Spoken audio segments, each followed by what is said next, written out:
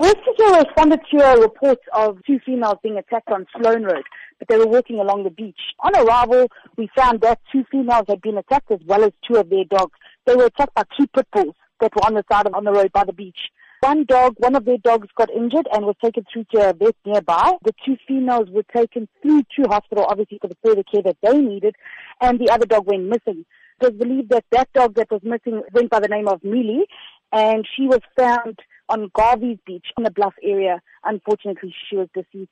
What is the nature of the woman's injuries? They were moderate injuries, luckily not critical and not too serious. Were the pit bull owners there at the scene when the incident happened? They were at the scene, I do believe so, but they didn't really say much. They took their dogs away and left once everybody else left the scene.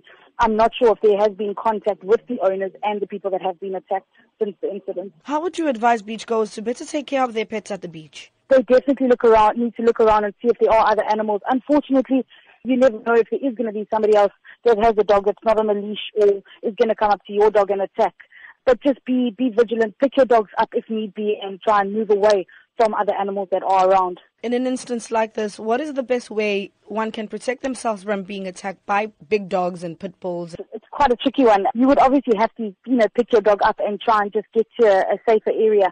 But dogs are so quick in the sense that you actually don't even see it coming. These dogs probably came out of nowhere without the people even realizing it, because there's so many dogs that walk along that area of the beach.